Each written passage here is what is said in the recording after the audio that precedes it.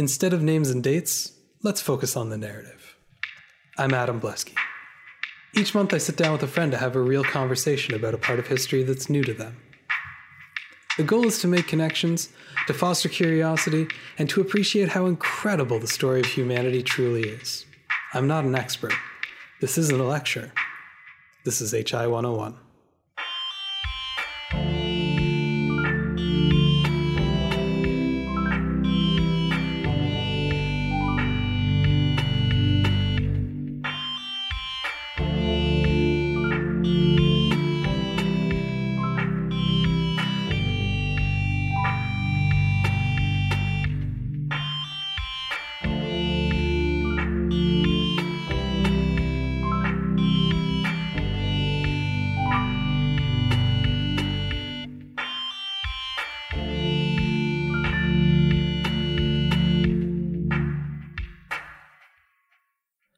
Last time on HI 101, we talked about a 50-year period of North American history leading up to the War of 1812, in which the new nation of the United States, the isolated British colonies of Canada and the Maritimes, and the ever-betrayed indigenous nations all jockeyed for position between the Mississippi and the Atlantic.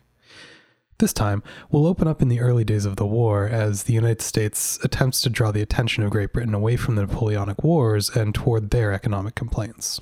Let's begin. I'm here on HI 101 with Colin Oliver. Hello. And we've been talking about, mainly the lead up to the War of 1812. The war itself barely got started last time. Yeah. But a lot of that context, I think, is really important, especially for a war that outside of North America is virtually forgotten for kind of understandable reasons. So this guy Napoleon, he was up to no good. And even within North America is barely remembered, and what is remembered is highly slanted. Yeah, because everybody's perspective is a little different and not fully understood by everyone else. Mm-hmm. Another factor that we didn't necessarily talk about that much, but I think is important to all of this, is that the year 1812 is right kind of smack dab in the middle of some very formative years in terms of national identity, both for Canada and the United States. And as such, it kind of incorporates very easily into sort of the national myth, the founding myth of both countries. Right. I've heard from many Canadians that they're quite proud that we're the only country that's ever defeated the United States in a war. You'll hear that one every once in a while, even though that's not strictly true. We'll kind of get to how everything shakes out at the end here. Well, I mean, I said we completely unintentionally. Earlier. It's fine. I'm not asking anyone to deny their nationality here, but it's Canadians own it, even though there wasn't technically a Canada at that point in time, and there's always that kind of almost smug, self-satisfied attitude towards the whole affair that comes from Canadians. We do like showing up Americans once in a while. We just don't like admitting it to them because we're far too nice for that. Am I right? Anyways, and then Americans, as you noted last time, will generally see it as a American victory, or occasionally we'll talk about it as a draw. I think I teased this more than I meant to in the first half of it, but to skip through to the end, I think a draw is a fairly simplified but fair way to categorize the end of this war. Right. That's more or less where we're headed, and I think that just fuels the slanted perspectives of the war in the end. But yeah, no one's really going to come out with any massive victories. But I'm getting ahead of myself a little bit. Spoilers, geez. When last we talked about this, we were talking about young, reckless Sir Isaac Brock going off and taking Fort Mackinac, and his commanding officer not necessarily being the most happy about it, but certainly seeing the value that it provided.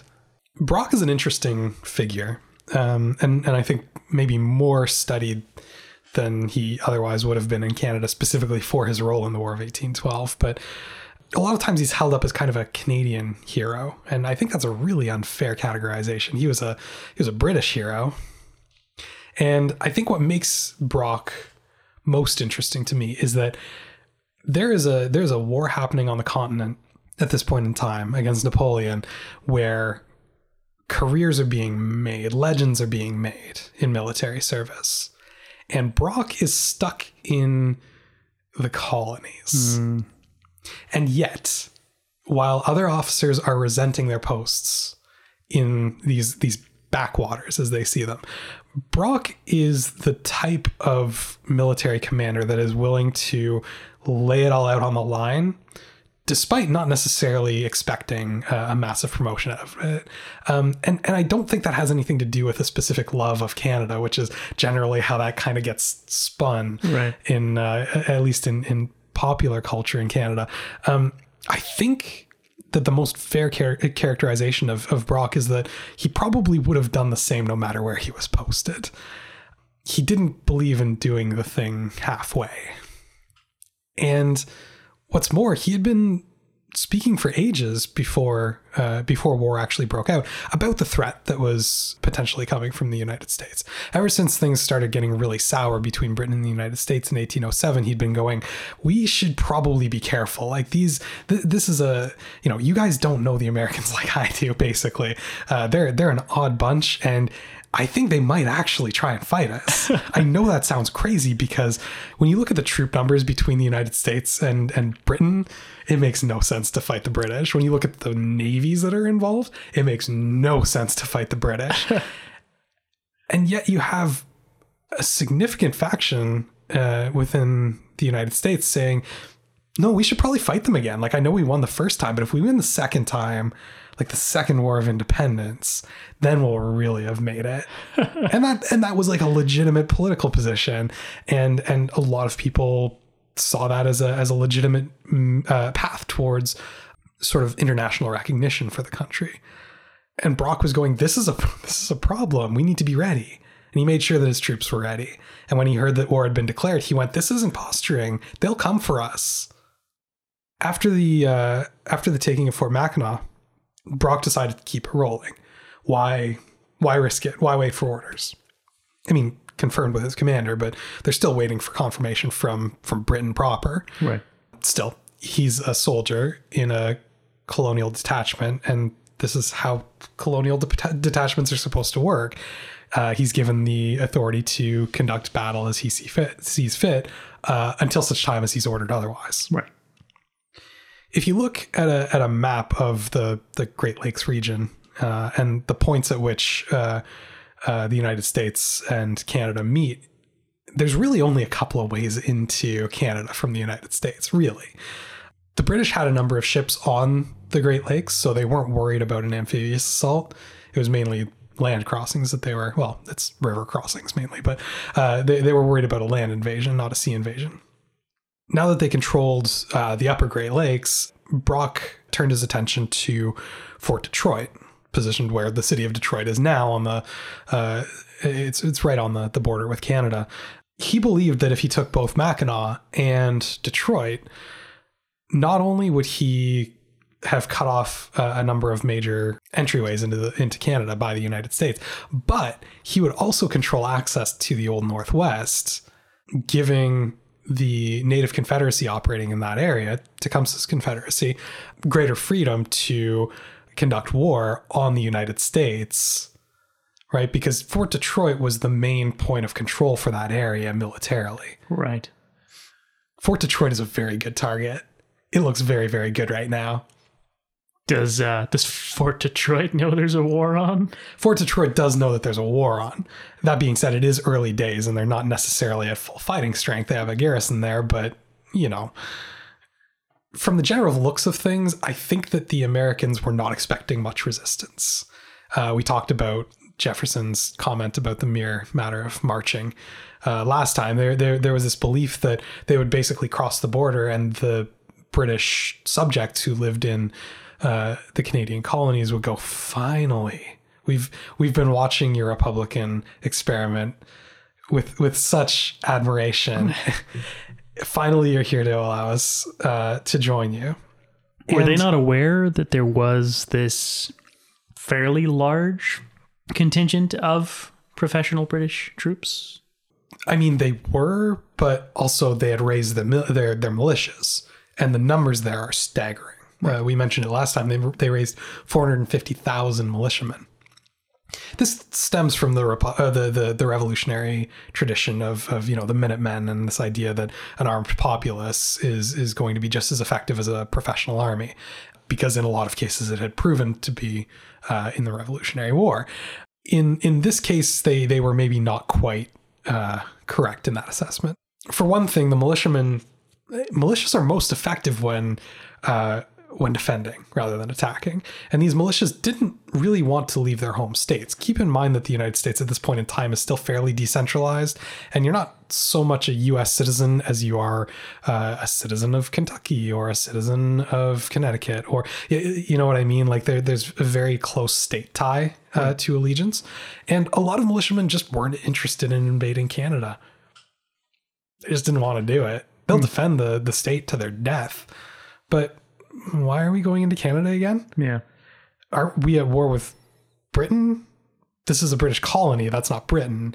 And how does this stop the native raids on my cousin again? It doesn't. Why aren't we fighting the natives? Right. This makes no sense to them. I mean, obviously for the professional army, it makes plenty of sense, but the professional army is double the size of the British army. And again, they're really not expecting a lot of resistance from all of this. They're expecting the army to basically pull back into Lower Canada and defend there, which is the general strategy of Prevost, the commander-in-chief. The reason for that is that Lower Canada is the stretch. It basically encompasses the stretch of border where Canada is on one side of the St. Lawrence River and the United States is on the other side. And that's where they're most concerned about an invasion. The population is much greater in Lower Canada. And if the United States was able to take the city of Montreal, they would be able to control access to the St. Lawrence. And controlling access to the St. Lawrence means access to the Great Lakes. And if access to Great Lakes is cut off, then their ability to support all of Upper Canada is destroyed. So you can't lose Montreal. You can't lose Lower Canada. They're not expecting British troops to be in Upper Canada. They don't think that the populace wants them there. They don't think that the populace is going to prove to be any sort of problem. They don't think the populace will show any resistance whatsoever. They think that the populace will take them in as saviors. They're in for some surprises. Brock rallies all of his troops just across the river from Detroit, and at this point in time meets Tecumseh. Tecumseh is now very interested in joining forces with the British. He sees this as a great opportunity because the Americans have been impossible to work with. They have not listened to him. They have not treated with him. His warriors have been scattered. He is at much lower strength than he used to be. This is strictly a matter of survival at this point. There's a lot of association between the names Tecumseh and Brock. In reality, they really only met for a few days. However, Tecumseh agrees to help Brock with the siege of Detroit. So their forces make their way across the river, and the British set a traditional siege against the fort. And one thing that I think a lot of people kind of miss with sieges is there's actually a lot of communication between the two sides during a siege. They will pass messages constantly. No one really wants to set a siege for months on end. And if they can just convince someone to open the gates, it's much, much easier. Tecumseh has about 400 troops under him. But they get to the fort and he begins parading his troops out of the tree line and then back into the tree line. And then go back to the spot where they exited the tree line and go out of the tree line again in this big ring. And they continue parading out of the tree line, making it look like there are many, many more warriors than there actually are. And Brock sends messages to the commander at Detroit saying, hey, we made a deal with these guys, and I'd like to say that I can vouch for them, but I heard they're crazy. And I can't stop them from massacring you, so maybe you should just surrender to me now, and I'll do what I can to guarantee your safety. But you don't want them busting your door down, because I have no idea what they're going to do. This is all part of the plan. He has arranged this with Tecumseh. Tecumseh loves this. The city falls in 2 days. The fort, I should say, and the surrounding settlements. Brock is thrilled. He loves this. Tecumseh is given the command or the rank of brigadier general in the British Army as a result, and he's made commander-in-chief of all native allies. So he's treated right for his help in all of this. The general in charge of the Old Northwest, General William Hull. I should stop calling it the Old Northwest at this point. It's the Ohio Territory. It's all the same region, though. It gets renamed so many times over the years. Right. Hull orders the evacuation of Fort Dearborn, which is essentially modern-day Chicago, preemptively before Brock can send troops, because they're so worried at that fort without support from Detroit that they will be unable to defend against the Native Confederacy. They go like, we should just abandon the whole place. Like, we can't support it. The evacuation is actually ambushed though by some Potawatomi warriors, and the fort is burned to the ground. There's a massacre. It's quite terrible. Brock, meanwhile, having secured Detroit, which was his main objective, he wasn't actually planning to go on to Fort Dearborn, basically looks at a map and goes, there's only one other way that the Americans can make it into Upper Canada, which is the Niagara Valley. It's the region, if you look on the map, between Lake Ontario and Lake Erie. Niagara Falls is right in there. It's beautiful wine country. You should visit sometime. It's actually quite lovely. Ooh, are we going to talk about Fort George? We are going to talk about Fort George. Sweet. Yeah. You've been, I take it. I have, yes. And to Fort Erie as well. I kind of prefer Fort Erie, but whatever. Yeah. Anyways, yeah, all of these forts have now been restored as national heritage sites today, and I'm sure that's happened on both sides of the border to some extent. But yeah, I remember going to these as a kid all the time. Fire off the cannon, good stuff. So Brock relocates to the Niagara Valley. He's based out of Fort George, and he's right that is where the invasion is coming. Famously, October 13th, there's a Battle of Queenston Heights, what is now Queenston, Ontario, and it's a massive British victory. They turn back the American invasion. That being said, Brock is killed in the action.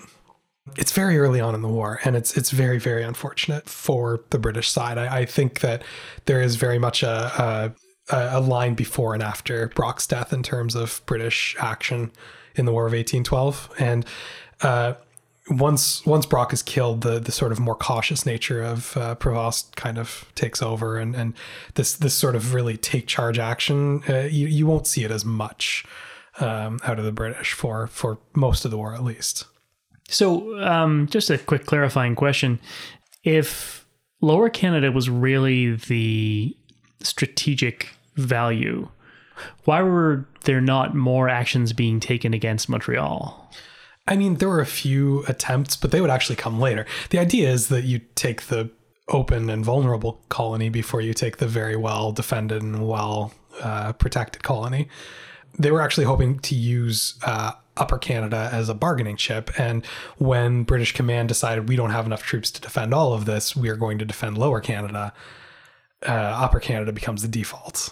I see. Okay, that makes good sense. That, and they're hoping that the populace, being English speaking, is going to be more receptive to American troops. Also fair. Yeah, there's a lot of good reasons for going there. It's a reasonable question, but it's ripe for the taking as far as the American military is concerned. Right. Yeah, Brock's coat is in a museum in Ottawa. I've actually seen it before. Have you ever gone to the Canadian War Museum in I have, Ottawa? actually. Yeah, they have his tunic from the battle on display there, and there's a hole in it where he was shot, and it's the strangest thing. Yeah. It's a very, very weird thing to see. It's very tastefully done. It's also extremely morbid. Like, it's really creepy. Some dude died in that jacket.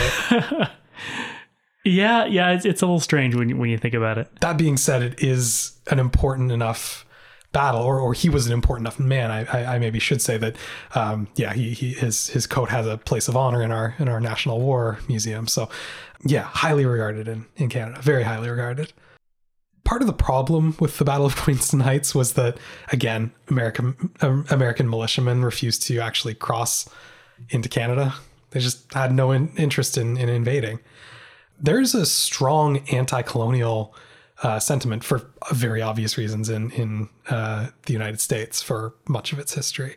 And it was a deeply held personal ideological value, not just a convenient or implemented when convenient sort of state level value. Right. A lot of these men lived that, which I find really interesting.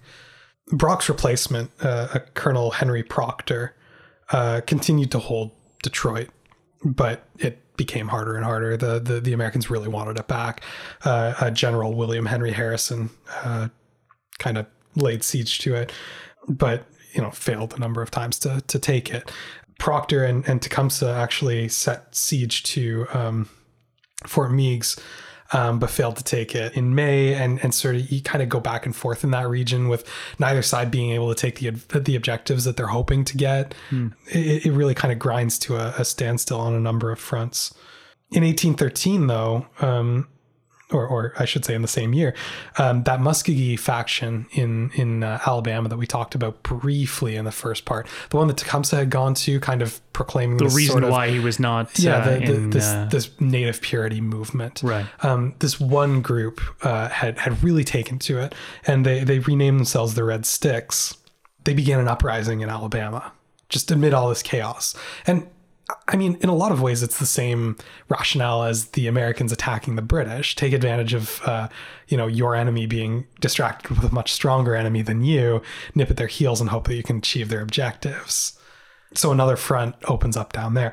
The Red Sticks never really managed to claim any major victories, but it opens up a new front in the war and eats away at morale as much as anything else with prolonged ambushes and guerrilla tactics.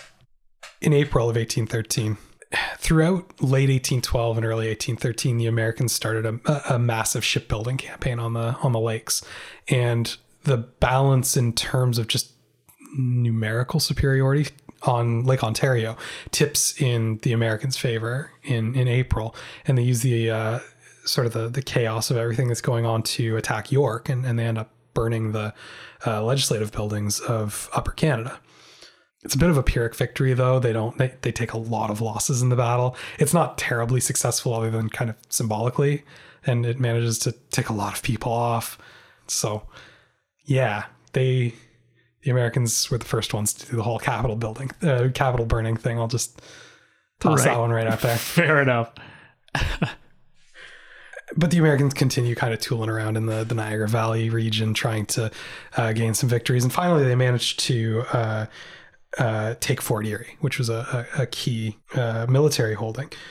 They also take Fort George. So those two forts are kind of the two main military strongholds in the Niagara Valley, preventing the Americans from crossing over. And with both of those taken, it becomes a bit of a free-for-all in terms of military action within Canada.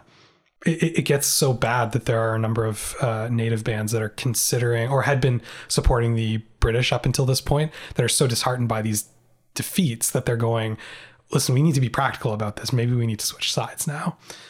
And actually the Grand River Haudenosaunee come this close to defecting to the United States before the British managed to take a fairly major battle or a fairly major victory at the Battle of Stony Creek, which took place at Stony Creek, Ontario. It's weird talking about all of this stuff because normally when you talk about history and major battles, it's at these faraway places that don't seem entirely real. And then that one sounds particularly goofy to me because I grew up 10 minutes from Stony Creek. Sure. So the Battle of Stony Creek is just sounds a little goofy. Yeah, it's kind of weird. Yeah. Well, we're actually coming up on a battle at Chatham, so it's the middle of nowhere. Everyone, don't even worry about it. So the British continue kind of falling back, and then finally in September of 1813, that naval buildup that we were talking about on the lakes hits a critical mass on Fort Erie or on Lake Erie as well, and there's a major naval engagement. It's known as the Battle of Lake Erie, and the United States Navy manages to defeat Royal Navy forces on the lake and take control of the lake. And with that, the British leadership basically look at the whole thing and go, I think we're done in Upper Canada, at least. And they start pulling back. They're very, very worried about their situation.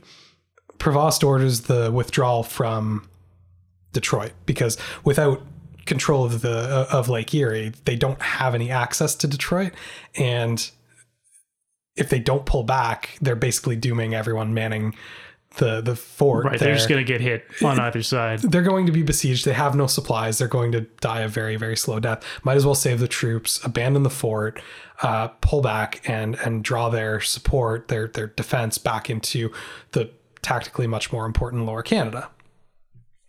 Tecumseh is livid at this. As far as he's concerned, if they abandon Detroit, then the Old Northwest is gone. Ohio is gone. He's never getting it back. But they did it anyways. Didn't sound like they had much of a choice.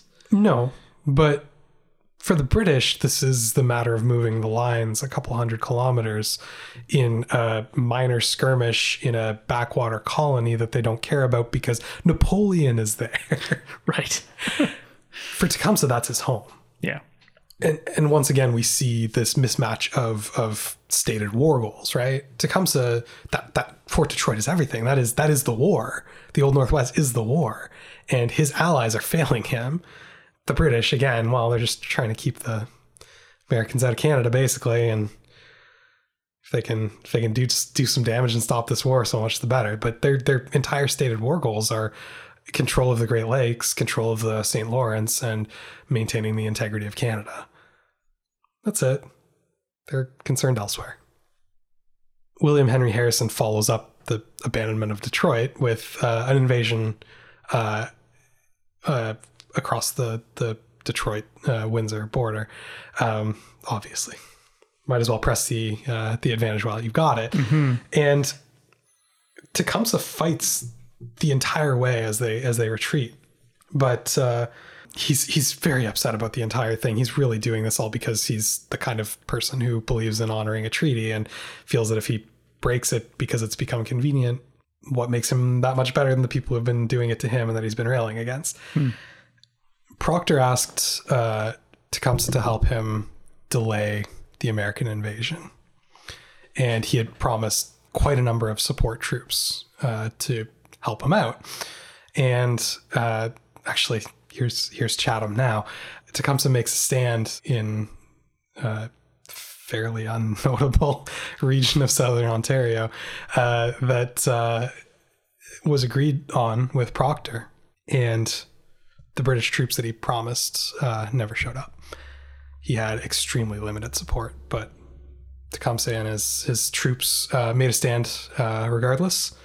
And on October 15th, 1813, they were soundly defeated at the Battle of the Thames. Tecumseh was killed along with his war chief, who was named Roundhead. He was a Wendat warrior, a Huron. And with the loss of his leadership, as well as the number of warriors lost at this battle, it effectively ended the Native Confederacy of the Old Northwest.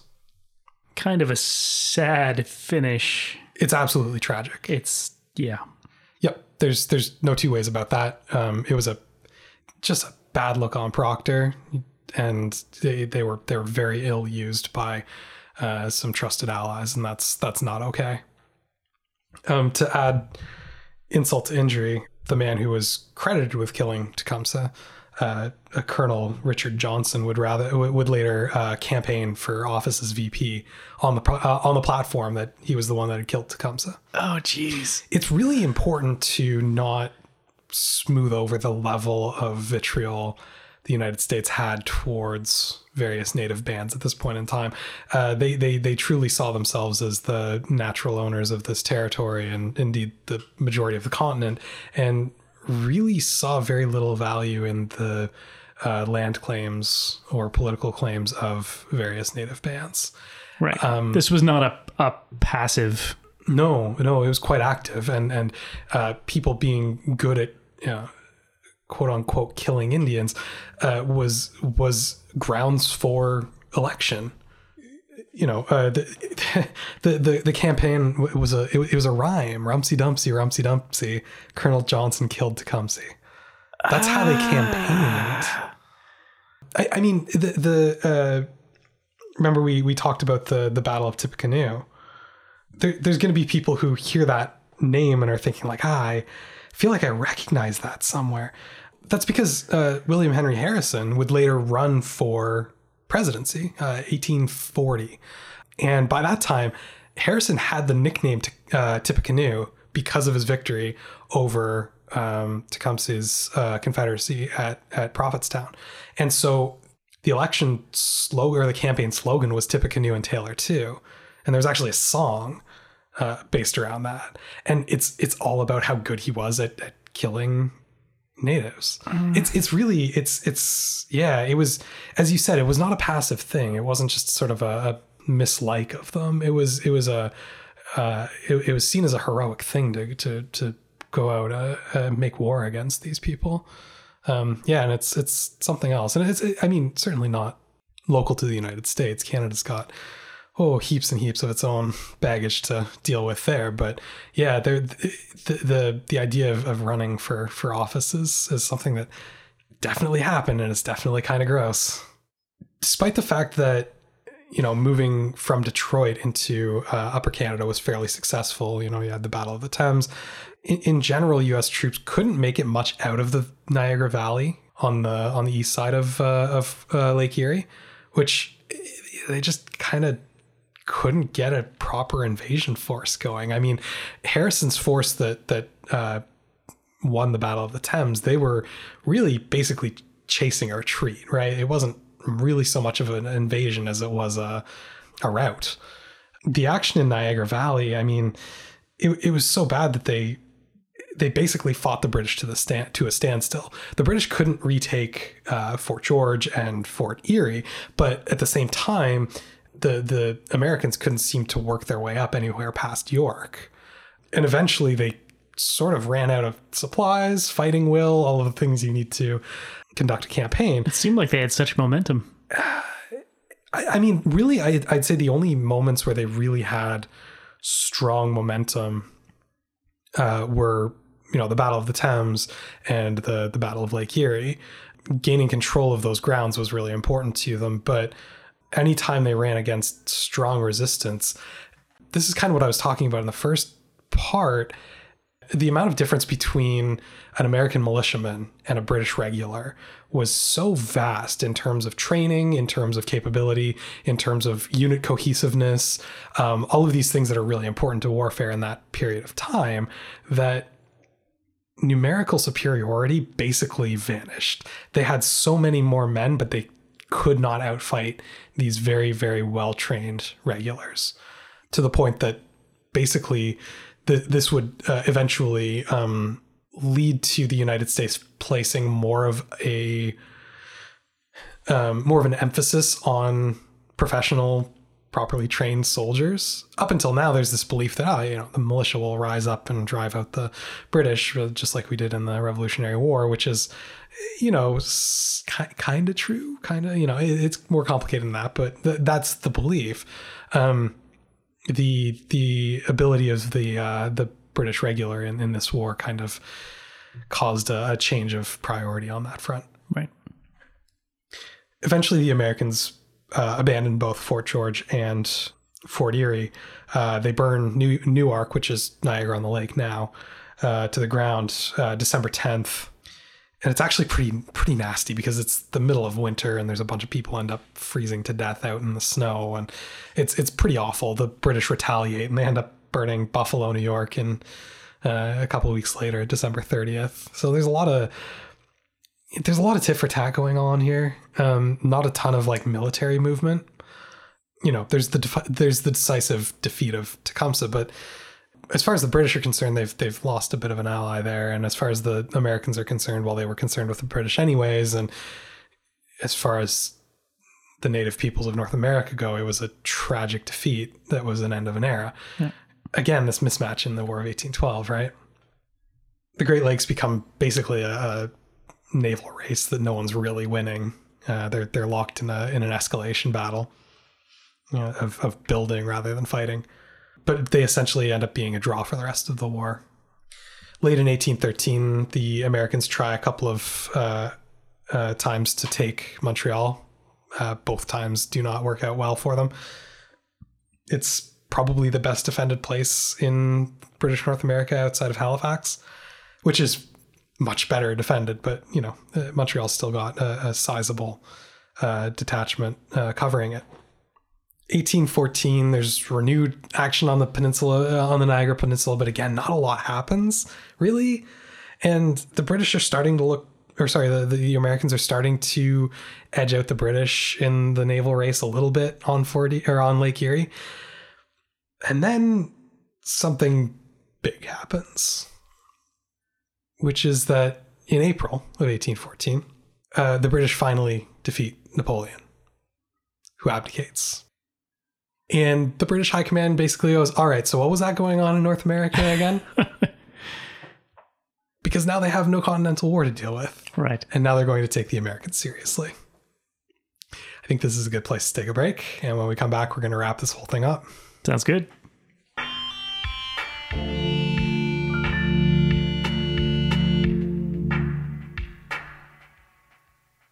We're back on HI 101 here with Colin Oliver. Hello. And we've been talking our way through the actual military actions of the War of 1812, which ends up being a lot of sound and fury, actually, at the end of the day. I've mentioned once or twice, but I think it's worth restating here that the battles are not big. The battles that are happening here are not large battles. There's, the smaller ones are a couple of hundred people. Some of the larger ones end up ranging up to a couple of thousand people. It's not like what you're seeing on the continent. Right. You're not having tens of thousands or hundreds of thousands of people marching. Keep in mind that just at the Battle of Waterloo, just the Battle of Waterloo in 1815, when you count up the number of troops on each side, you're looking at like 200,000 people on the fields in one battle. That's the kind of war that Britain has been fighting in Europe up until now. The Americans are throwing everything they have at the British detachment in Canada and generally fighting them to a draw, but it's one little detachment. They started out with 6,000. Right. The Americans have been ramping up troop numbers, theoretically at least, but I mean, it sucked being in the American army at this point in time. The pay was really bad. The training was terrible. The officers were poor at commanding. They did not have a mature army. What's more, there was this sort of financial crisis that was going on around this time that wouldn't get resolved until after the war. Basically, what happened was the federal bank's charter ran out the year before the war started, and the Democratic Republicans, who we kind of briefly touched on, liked deregulation and decentralization, decided not to renew their charter. And so a lot of this stuff, like a lot of the government and the military, is being bankrolled by private citizens and private banks. Oh boy. Yeah. Pay was not great. Meanwhile, the British Army is a finely tuned machine that is very, very good at churning up battlefields. And they're going to come out now. They're going to come deal with this. So, like, right away? Pretty quickly. Yeah. Let's talk a little bit about a couple of other theaters that have been going on kind of at the same time as all of this, with maybe not as much specifically happening. I mean, mainly the Great Lakes Theater is where the most of the action has happened. But there is also a naval campaign. The British are working entirely out of Halifax. They have some ships out of Halifax. It's considered kind of a pittance by the actual full Royal Navy because they're tied up in Europe, but they actually have a full ship of the line and a handful of frigates and a number of smaller supporting vessels. The Americans can't field a single ship of the line.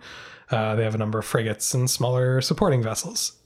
Ship to ship, generally American ships are better built than British ships because the British have been focused on numerical superiority mainly. That's how you keep blockades going. But yeah, it's a fairly close to even match when you kind of calculate everybody out.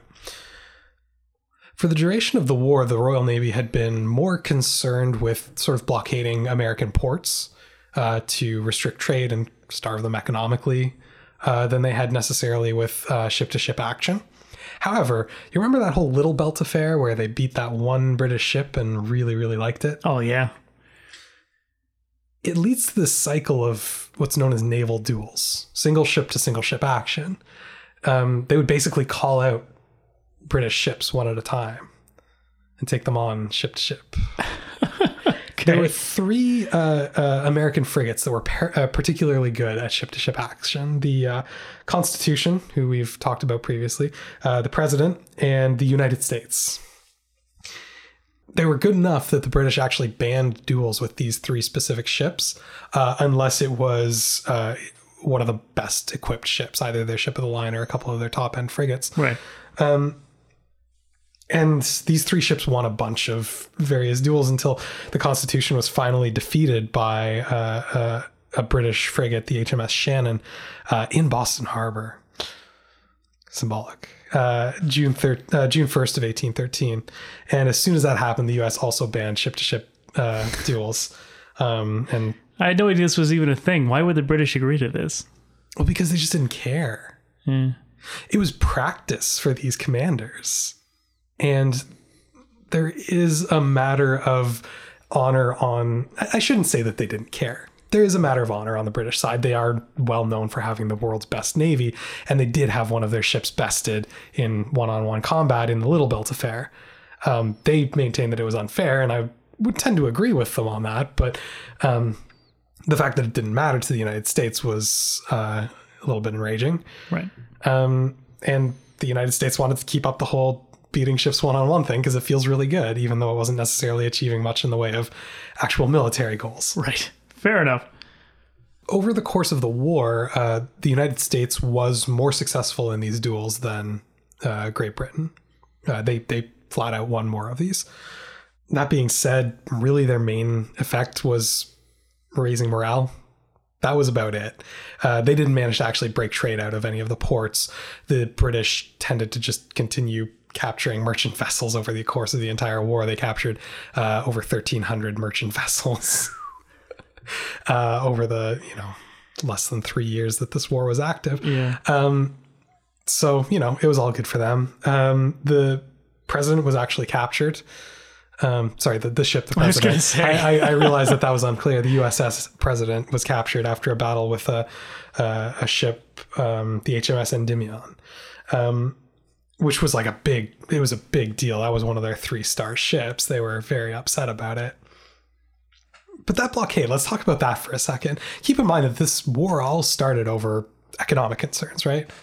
The naval blockade that was put in place was so incredibly effective that the value of American exports over the course of the war dropped from $130 million in 1807, so at the very start of all of these blockades that would eventually lead to war, $130 million a year. In 1814, they were worth $7 million. Damn. That is not a lot of trade. Yeah. There's inflation to take into account, et cetera, but just look at the ratio. They basically ended British or American trade in this era. Mm-hmm. It was very, very effective. And as the war goes on, more ships are freed up from the continent and put in place for these blockades, and it becomes more and more complete. There's another economic concern that we should probably make note of. You'll remember that John Graves Simcoe ended slavery in British North America. I don't want to give him too much credit. I mean, he did a good thing, but it was mainly to differentiate himself from the United States and to potentially cause economic damage to the United States, whose economy was based on slavery. To give escaped slaves a haven to escape to was a strategic move on his part. During the war, because so many ships were being captured, a very, very popular way of escaping from a plantation was, rather than sort of the Underground Railroad typical, head for the northern states and then to Canada thing that we think of for escapes, they would just get on a merchant boat and sail out. The British would capture it and they would go, "Oh, you got me. By the way, I'm a slave. Can you please take me to British North America? I know you guys don't have slavery." And they would go, sure, no problem. We'll take you there. Around 4,000 slaves escaped in this manner. It's not a small number. No, I had no idea. Many ended up settling in Nova Scotia and New Brunswick. There's actually a fairly strong tradition there. Over the course of the war, around 6,000 slaves total would escape the South. There were messages sent from Britain to specifically slaves. I mean, they didn't specifically address slaves, but they made it fairly clear who they were talking about, that any defectors would find haven within British North America if they so desired. This enraged the slave states. They hated it so much. You know, they were already being hammered so badly economically speaking that to lose their, source of free labor was also incredibly damaging to them. I feel so bad for them. Yeah, no, I know. I'm crying them a river over here. But it's one of those tricky things to talk about, that it's like, this is as much an economic strategy as it is necessarily a moral standpoint by the British as well. Right. Is kind of what I'm trying to draw attention to here. Fair enough. Take a little of the, the romance out of it, I suppose. Yeah. There's not, there's not as much maybe moral integrity going into this calculus as we might like to hope. Right. That's projection right there, and that's something to be avoided. That end of the Napoleonic War, aside from bringing a lot more ships in for the blockades, ends up freeing up around 15,000 British regulars to be sent to British North America. Keep in mind that 6,000 have been holding the line against between 12 and 20,000 regular troops for a long time now. So now they've got them more or less matched if you ignore the militia numbers, which the British tended to do. And pound for pound, the British kind of have them outgunned on that one. The Americans had destroyed 40 areas. They retreated back into the US. Sorry, they had, I think I missed it. They had recaptured it a second time just before the Napoleonic Wars ended, and then retreated back in and destroyed it again. Gotcha. So 40 area had a rough go of things. Yeah. August of 1814, so only 4 months after the war ends in Europe, the Royal Navy invades Chesapeake Bay carrying amphibious troops. They decided to just go straight for the jugular. Let's not mess around. They went straight for Washington. August 24th, British troops marched into Washington, driving out the fairly small detachment that was defending their nation's capital, as well as a great number of politicians, and ended up burning a number of government buildings to the ground, including the Capitol, the presidential mansion, what's known as the White House now, the Congressional Library, a bunch of different things. This is pure retaliation. There's no two ways about it. This is a signal that, listen, this war is over. We're done fighting it. We don't want to do this anymore. Do you want to do this anymore? We can do this, but we don't want to do this anymore. Right. There's actually a thunderstorm the next day that puts out a lot of these flames, and the British withdraw. There's this sort of myth that goes around that the thunderstorm drove out the British and that it saved the capital, and I think that might be kind of romantic thinking, because they all indications show that they weren't planning on sticking around long anyways. The burning had been done. They were pretty much finished with what they had come to do. Goals met. They moved on to Baltimore, which was a much bigger city and much better defended and a much more strategic location, and set siege to the heavily fortified city. I can't do this podcast without pointing out that this is where Francis Scott Key witnessed the British launching rockets off of the ships towards the city of Baltimore at night, and was inspired to write the poem that would eventually become the Star-Spangled Banner. The rockets red glare, bombs bursting there. Yeah, that's based on the Battle of Baltimore. It's one of those trivia things that gets thrown around very, very often. All right. I didn't know it. Yeah. The British are actually repulsed at Baltimore. They failed to take the city, but it did give us the United States national anthem. So there you go. All right. The other front that they've decided to open up is, remember that rebellion being led by the Red Sticks down in Alabama? They've asked for British help. The British decide to help them. they take 8,000 troops down to New Orleans and attempt to support the Red Sticks down there.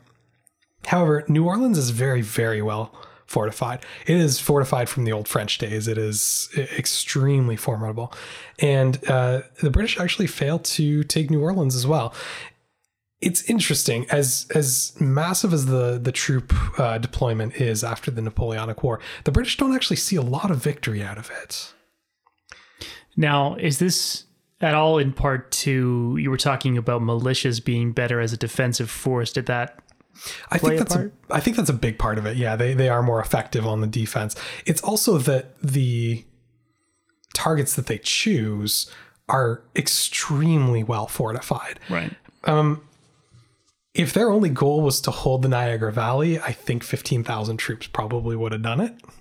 But that wasn't the goals that they were setting. Both New Orleans and Baltimore were extremely well fortified. And while it would have been strategically devastating to have taken them, yeah, the fact that they didn't take them doesn't particularly surprise me personally. That being said, August of 1814, so same month that all of this is going down, the peace talks begin. The Americans have decided they may have won these battles, but that might not keep up for so long, and sieges are a lot harder to win than battles. Well, and I have to feel like, I don't know, England could probably commit a lot more if they really wanted to. I don't think troop numbers are their problem anymore. Their distraction is gone. They could focus as much attention as they like on North America now. Prevost was given the orders to basically, don't lose Lower Canada and take back the Great Lakes.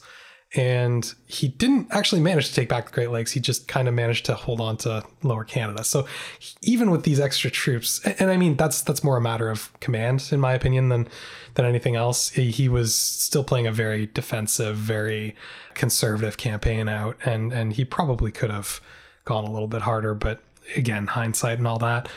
The Duke of Wellington was actually quite unhappy with how the campaign had gone in North America. And as peace talks began, he basically cautioned British politicians and diplomats, listen, we have not won this war. Don't go into these talks like you think you've won this war, because you have not. You have failed to take any major American strongholds. Washington wasn't considered major in this context? It was political. It wasn't a military outpost. Fair enough. They sent the message they were intending to send, but that's not necessarily a military victory. It's maybe a psychological victory, but that's not what the Duke of Wellington was concerned with here. But you know, the few major victories that they managed to achieve, specifically Detroit, I'm thinking of, they failed to keep. The Royal Navy failed to maintain dominance in the Great Lakes, which, you know, there's not many things that the Royal Navy would take harder than failing to maintain naval dominance. But basically he said, listen, let's sue for peace, but, you know, we're not looking for reparations here. And British diplomats kind of took that to heart when going into these peace talks. There were a number of things that obviously were requested right out of the gates. That's how these talks work. You request everything that you want and then you whittle them down. And, you know, small battles continue over the rest of 1814, but mainly both sides are trying to get this whole thing wrapped up. The Americans feel like they've proven their point in terms of honor, for example, with the naval victories. There isn't a war anymore, so impressment is a moot point. And really the economic question, also not that big a deal anymore, since the embargoes were ready to be lifted in 1807. The British are just going to offer that as part of the peace terms. Trading with France is no longer a politically dangerous act. Why are they still fighting this war? They didn't take Canada. It would have been nice to have Canada, but they didn't take it, and they probably won't now that these troops are here. Time to wrap it up. Meanwhile, people in Britain are going, we're still fighting wars? Why? Like, it's done. We finished Napoleon. There's another war going on. I can't stress enough how much they were not paying attention to North America in this era. The British asked for an independent native state in Ohio to be reinstated. they still kind of have this eye on a buffer state. It would be very useful militarily and politically to have that state there. Also, again, I initially looked at that as an altruistic request. Also, it's a better thing to do. I mean, it's not as though there was no loyalty to their allies in this situation. That being said, I would not consider the relationship between them, from a British point of view, an egalitarian one. They definitely saw their native allies as subordinate to them. This request was immediately refused by the United States, and the British didn't really push the matter.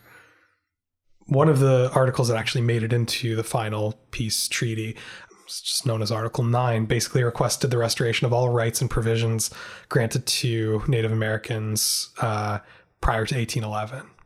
So basically, however they went into the war, give them back all of that stuff. The US said, sure, yeah, no, we'll definitely do that. And then they just sort of ignored Article 9. And the British just sort of didn't enforce Article 9. And the Ohio Territory just sort of got swallowed up after all of this. Yeah.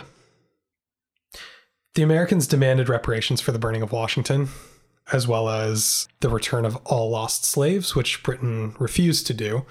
And in lieu of that, the Americans demanded financial compensation for all lost slaves and any seized ships, which gives you an idea of which category this all falls into for them. These were eventually paid out.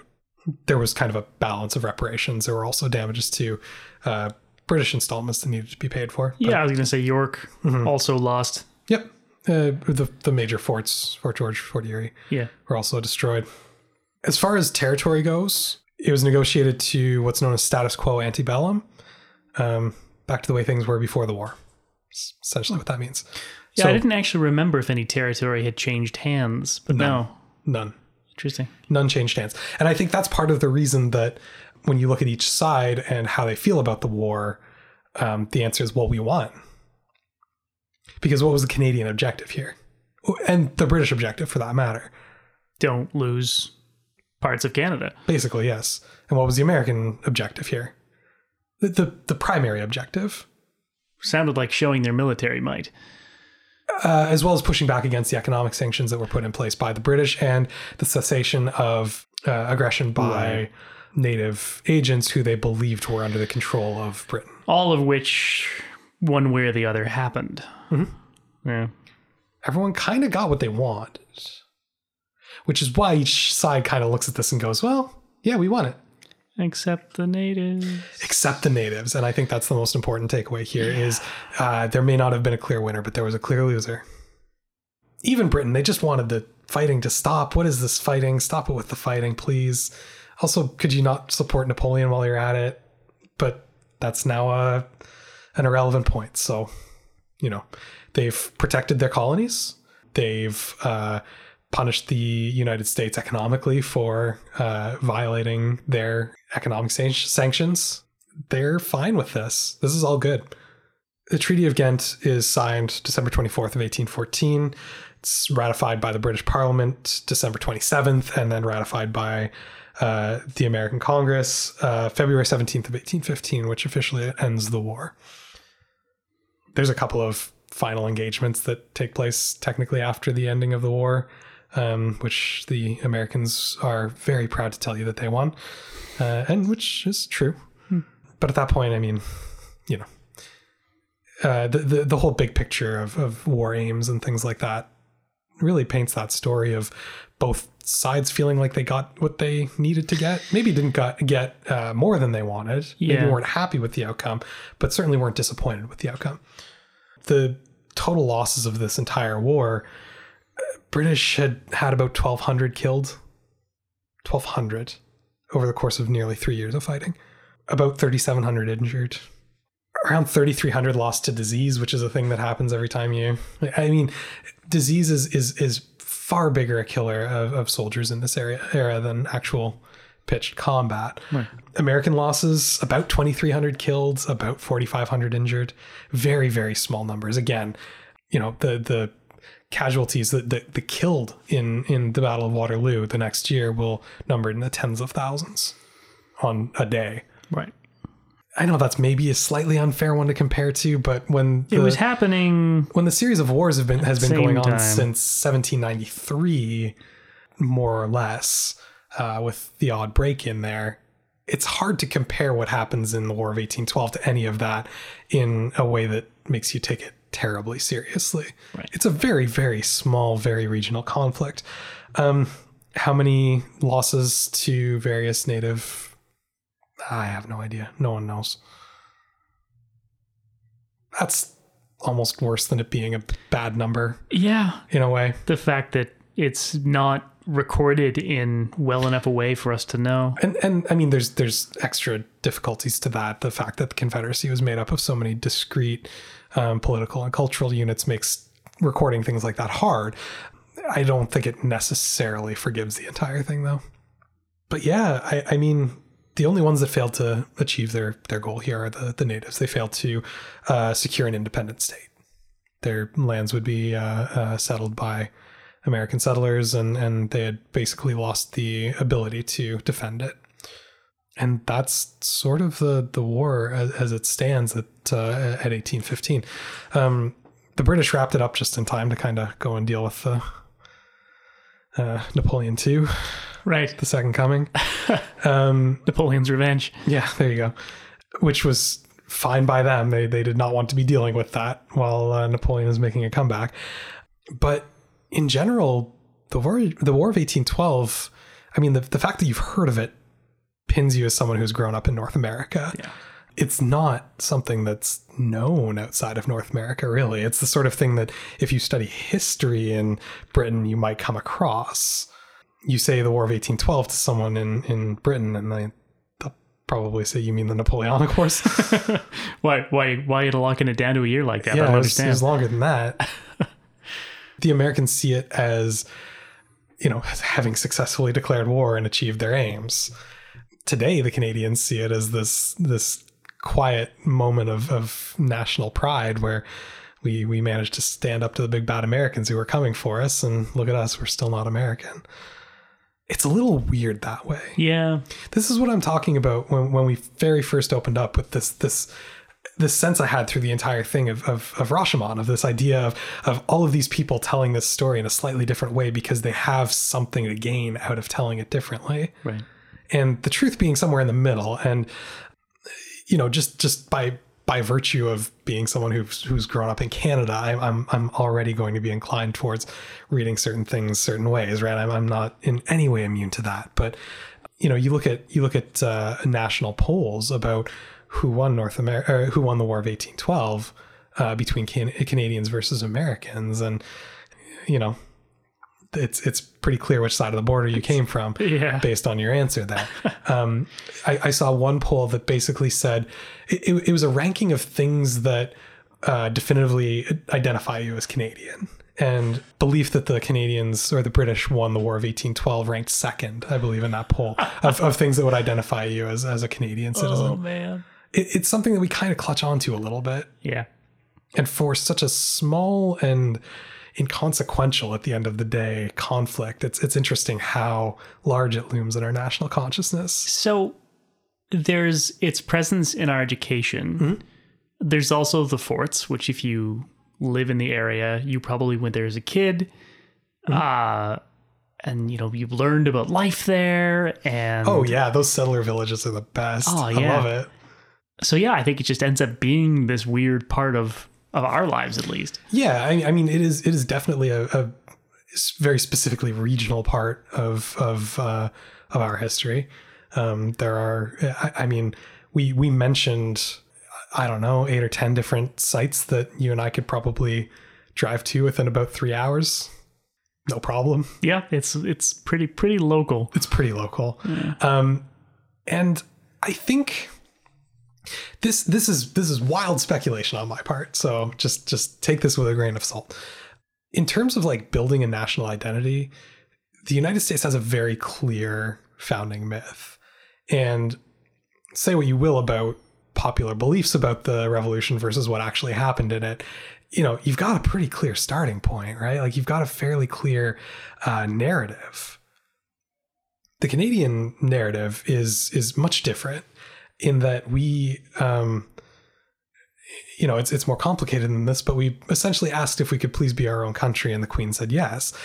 Again, far more complicated than that. And I feel bad for participating in the sort of trivialization of our history, as we just showed over this past 2 parts.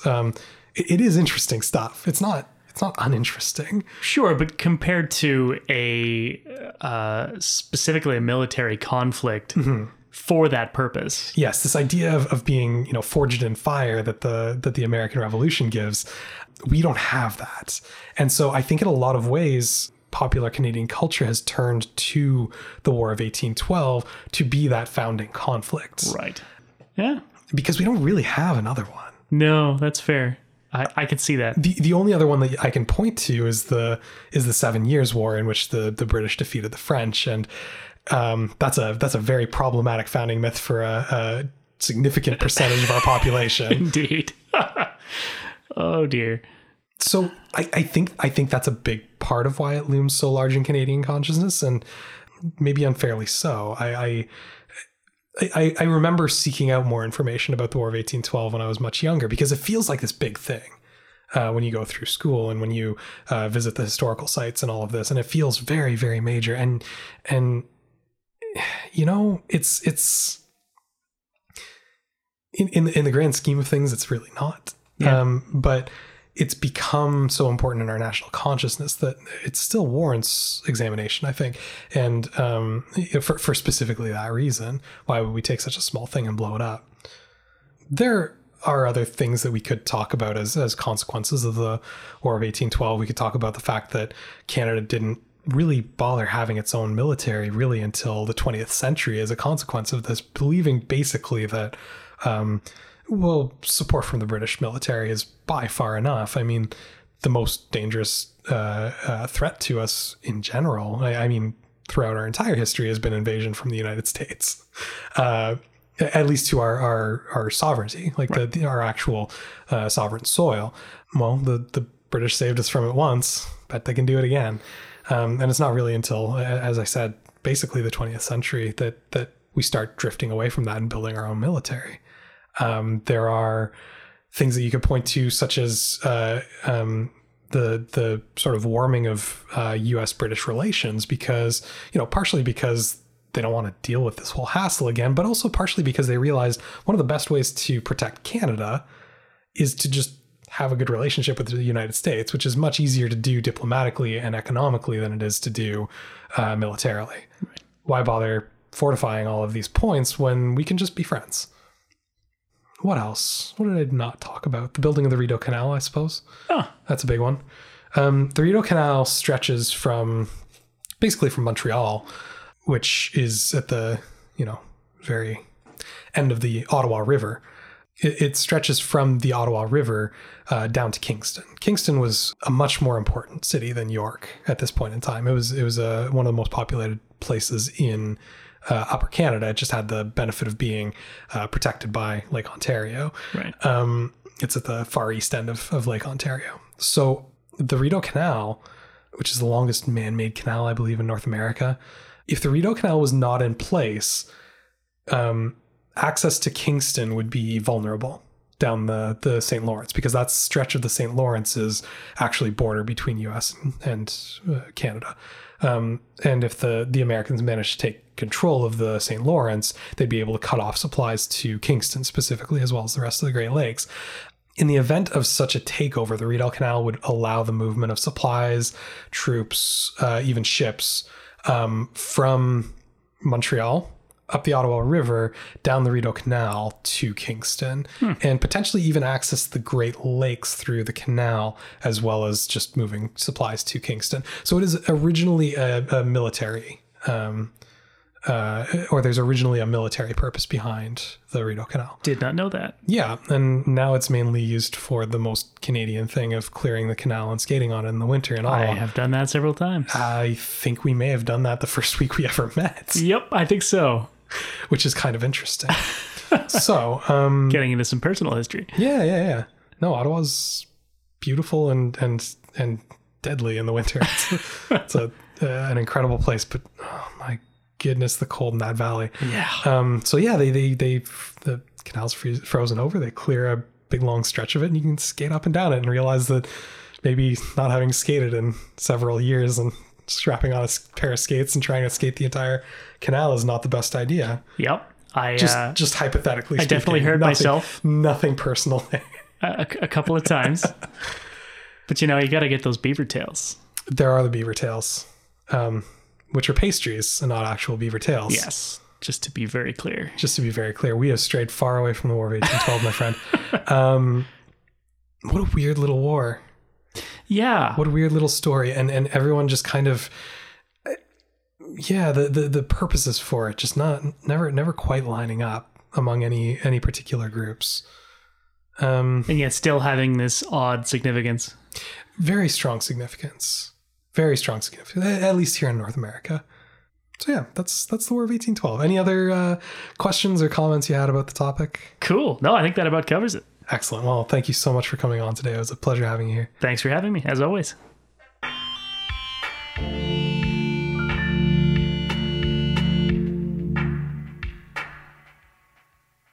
The War of 1812 wasn't important for the normal reasons a war might be important. It didn't feature conquest or regime change or even reparations of any sort. There have been hundreds of wars throughout history that were, in one way or another, just like this one. But what makes the War of 1812 important is that two countries have decided to make it important, a part of their national stories. This makes it matter, but it also makes it harder to navigate as the meaning behind the event begins to take on more significance than the facts. Nothing concrete might have changed as a result of this war, but two young nations began to define themselves. Next time on HI 101, I don't quite have a title nailed down for you guys yet, but we'll be talking about South Africa and its colonial period. That show will be up on March 1st. Since HI 101's format can result in some factual errors, I encourage you to visit hi101.ca and check out the corrections I post for each show there. That's hi101.ca. If there are any errors I haven't addressed on there, please let me know and I'll add them to the notes. You can also reach me on Facebook at facebook.com/hi101podcast, on Twitter at hi101podcast, or by email at contact@hi101.ca. It doesn't just have to be about corrections. I look forward to hearing from listeners for any reason and respond when I can. And remember, HI 101 is a broad introduction. If the subject we've discussed today has caught your attention, you should start looking for more information yourself. No matter how much you enjoy the show, I promise you'll find even more good stuff out there. I'm Adam Blesky, and this has been HI 101.